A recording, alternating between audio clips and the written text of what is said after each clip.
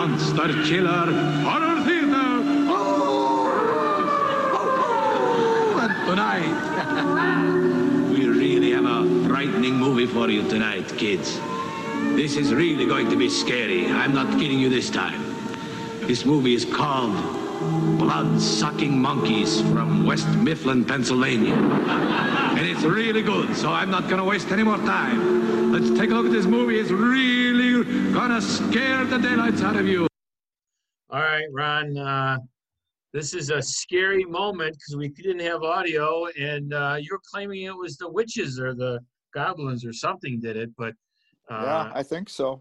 I was coming in off of a scary theme that I don't think you heard. I'm not sure if you heard that, but no, I did not hear it. So you played some scary music. I played a scary intro from a TV show called SCTV years ago. Anyway, so I guess that's our theme. We've been talking about this fall time of year as we enter into darkness.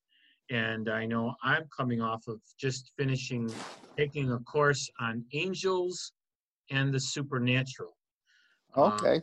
So Ron, how did we get to this Hallows Eve, or we get to this period where, we have all these decorations in our neighborhoods? How did we get here?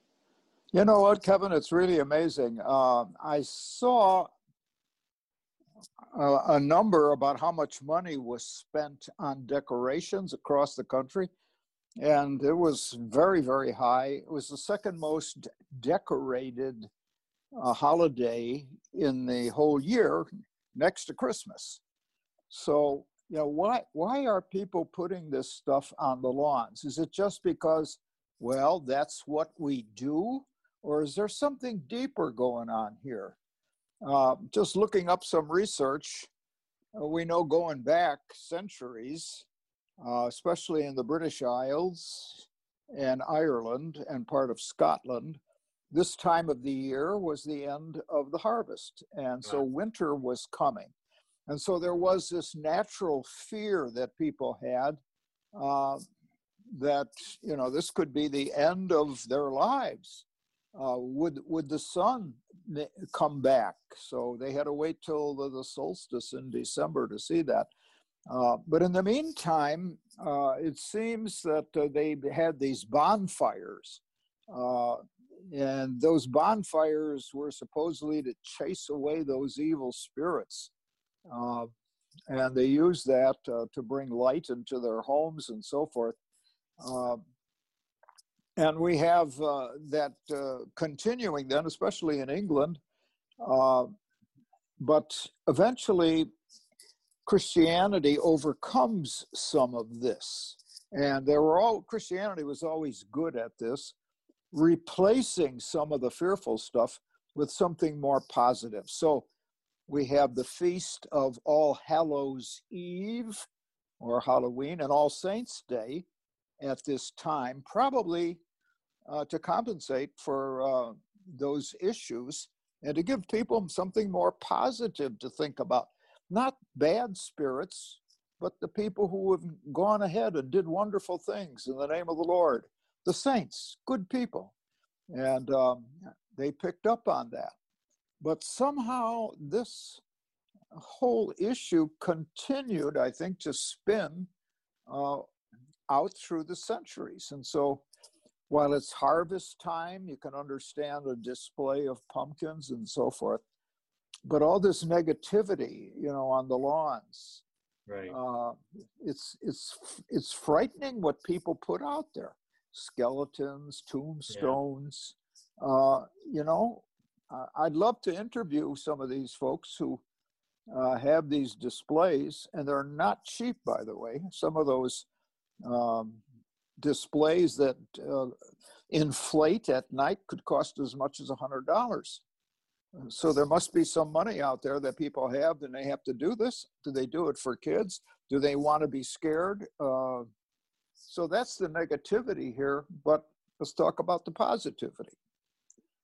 Yeah, interestingly enough, my running buddy who's made it into a few of these podcasts, she asked me one day, It was just out of the blue. She said, well, Kevin, do you believe in evil or evil spirits or, the devil essentially? And I said, well, yeah.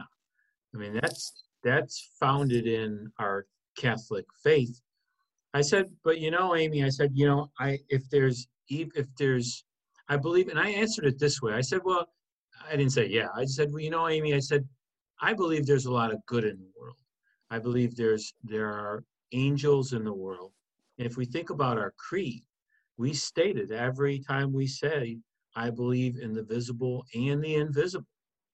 So we believe that there are angels. The angels that we know about are Gabriel and Raphael, and Saint Michael. Those are the angels we know of, but we know there are multitudes of angels. There's choirs of angels. We know each one of us has a guardian angel. So that's the good side, right? But I think my take on it, Ron, with all of this decoration is one of the things that this class I picked up on is there's an undue fascination or drawing to the evil side, to the dark side, if you will. I mean, there's one thing to make fun of it and poke fun of it, kind of a feel to it. And I think that's kind of like whistling in the graveyard. But if it borders to an undue fascination, then we're focusing too much on the negative and not turning away from that and really turning towards God, because that's what the devil wants, right? He wants us to have this undue fascination with the evil side and turn away from God. That's Right. kind of my take on it. And you know what, Kevin? We have to be very clear that the principle of evil and God are not equal. Like the devil is equal to God? No, absolutely not. Right. God is all good and loving and caring. So evil comes into the world because of choices that people make, and the choice that the evil one made. If you again read the scriptures, you find out that in the book of Revelation, there was this so-called battle among the spirits. So that fourth dimension in which we would have angels or messengers, apparently there was some kind of test as to their loyalty, especially when they were made aware of the incarnation. That's kind of what I've read. And many of them thought that for God to respond to human beings by taking on our human nature was bypassing them or negative to them, and they rebelled. And so that is often is what is shared here. That they turned away and didn't want to accept that, because they had free wills too to choose. Yeah. Much so like we do. Yeah. Yeah, the fourth dimension can be out there. We don't know a lot about that other dimension.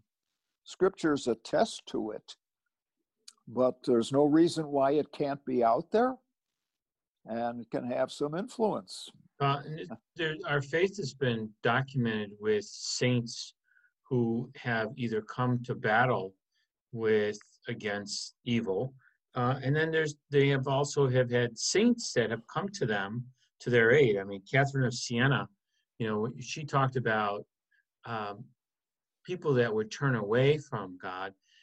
She felt strength and would never feared the devil. In fact, laughed at him. Physically, out loud, would just laugh at the devil because she knew she couldn't be touched as long as her faith in God was there. She called him the pickpocketer because she called him the pickpocketer. There's instances of Padre Pio, and he basically was physically manhandled by evil spirits and was always tested. But his strength came in his faith, and I think we shouldn't fear the evil one because of our faith. As long as our faith is there and in strength, we turn towards God. There was a story of one of the Desert Fathers. I think it was, of of Egypt, which I'm trying St. Paul. Anthony? Anthony. Yes, thank you, Ron. Okay, all right. That's why I had you on this podcast, for the facts. Not the only reason, Ron. So St. Anthony, he was going out into the desert, and he saw the devil on a parapet. He saw the devil, and he was facing the desert. And he asked the devil, said, "Why are you facing the desert, and why are you watching the desert and not the city?" And he said to St. Anthony, he says, "Well, I have those souls. It's you are the ones that are trying to fight, something fighting me in the desert fathers. Those are the souls I'm after." So, so we shouldn't fear evil. We should turn towards our angels for assistance. And I don't think we should have this crazy undue fascination with it. I think there's an extent, even to the extent, think about decorating. When you see some of these homes, you're decorating for Christmas. If in the next day your Christmas tree is thrown out, it's like, well, you're not getting the holiday because it's not over yet. So if it just becomes a decorating for its sake in and of itself, there's no meaning there. There's no substance behind it. I really believe in this, and it works for us if we just understand it. Anticipation, celebration, and the afterglow.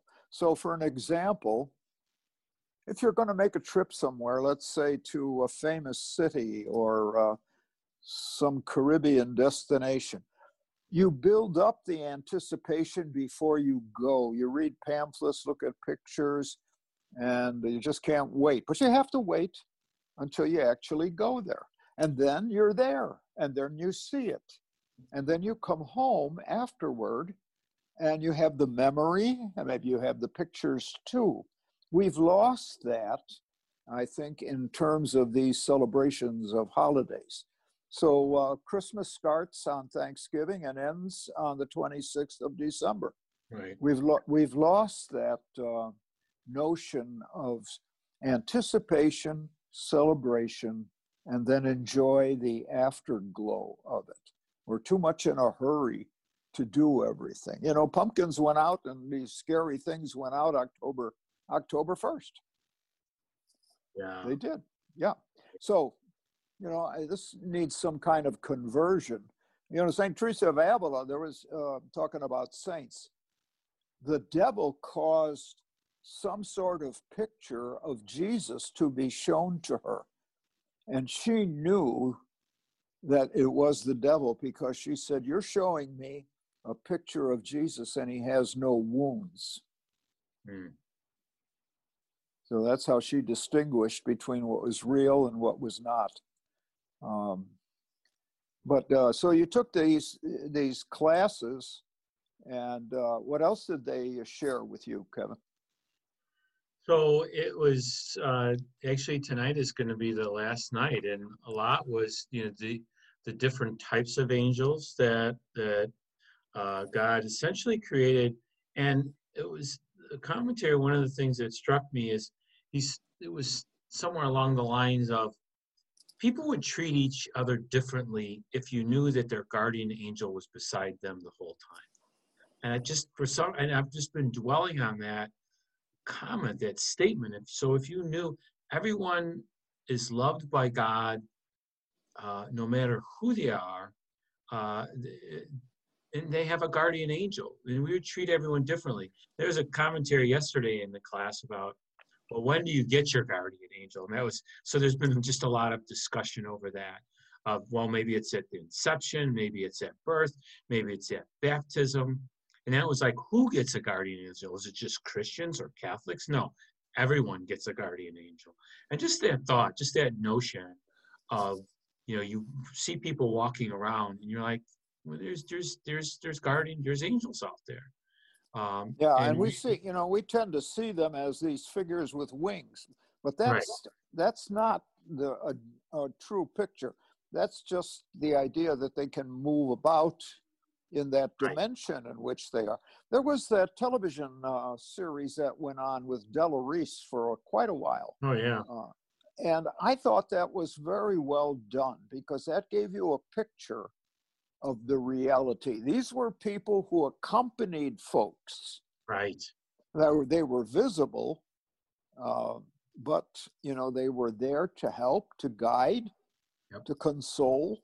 I thought it really presented that whole notion of this fourth dimension of the angels in a way that was relevant and realistic to look at. I thought so. Yeah. We're left with our free will ultimately, because the angels will be there to guide us. They'll be there when, and there was a commentary of, well, are they there when we sin? And there's a lot of discussion about that. And certainly they're there to guide us, but they're not going to necessarily stop us from doing something that our will is what we're going to do is what we're going to do, right? So there may be impediments. There may be, all of a sudden your car may not start when you're trying to get into your car at late night and maybe go and do something that you shouldn't be doing. And all of a sudden your car may not start. So there may be impediments. And I don't think we should necessarily be always looking for those. But I think praying to our guardian angel and asking them for assistance and asking them to, when we are feeling that we are vulnerable, and asking for that assistance, I think is a good thing. As we came to the end of September and the beginning of October, we had these feast days of the archangels and then the guardian angels. And for some reason or other, I did a lot of extra reading around this at the time. And I thought, okay, I have this special helper. Let's put that helper to work. And so I'm still doing it today. Right. I'm asking for help. I've prayed asking my guardian angel to go and talk to somebody else's guardian angel to help them. And that was true with a cousin of mine who lived on the West Coast, and he was dying from stomach cancer. And I prayed that my angel would talk to his angel to help him. Now, he wasn't cured, but we had wonderful conversations about the end of life and what life would be beyond it. I wouldn't say he was, too much into Christianity, but it was there when we discussed, and he went back to episodes in his life when he went to Sunday school. He was baptized as a Lutheran, and he told me about those classes and things that he had remembered. And that brought a lot of peace to him. And even on the last night, the night he died, he couldn't respond to me, but I kept repeating to him. I said, Ken, you're in good hands. Remember, life is changed, not ended. Trust it. Trust it as you move on. And I was praying to his guardian angel to help him. And his wife told me afterwards, she said, your words to him were very consoling. And he listened to them that night. And that brought him some peace. And he was able to let go. So I think there is something to this. It's not some kind of weird thing or fantasy. Right. I think it's another dimension that relates to us. And who's to say that can't be? Right. And of course, we have that in Scripture, and we have it in the church teaching. And I think we just need to make it real for ourselves and recognize we have another helper on the road. Yep. It's very attractive. It is very compelling. Ron, how about what are your thoughts for prayer tonight? Well, here's the one I'm thinking of. Angel of God, my guardian dear, to whom his love commits me here, ever this day be at my side to light and guard, to rule and guide. Amen. Amen. Ron, and a blessing, please.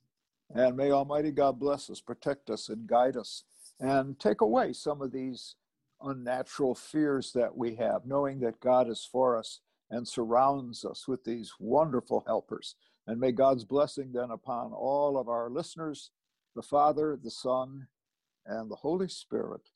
Amen. Amen. Bless you. Bless. Thanks, Ron. Ron, and we're Thanks, gonna Kevin.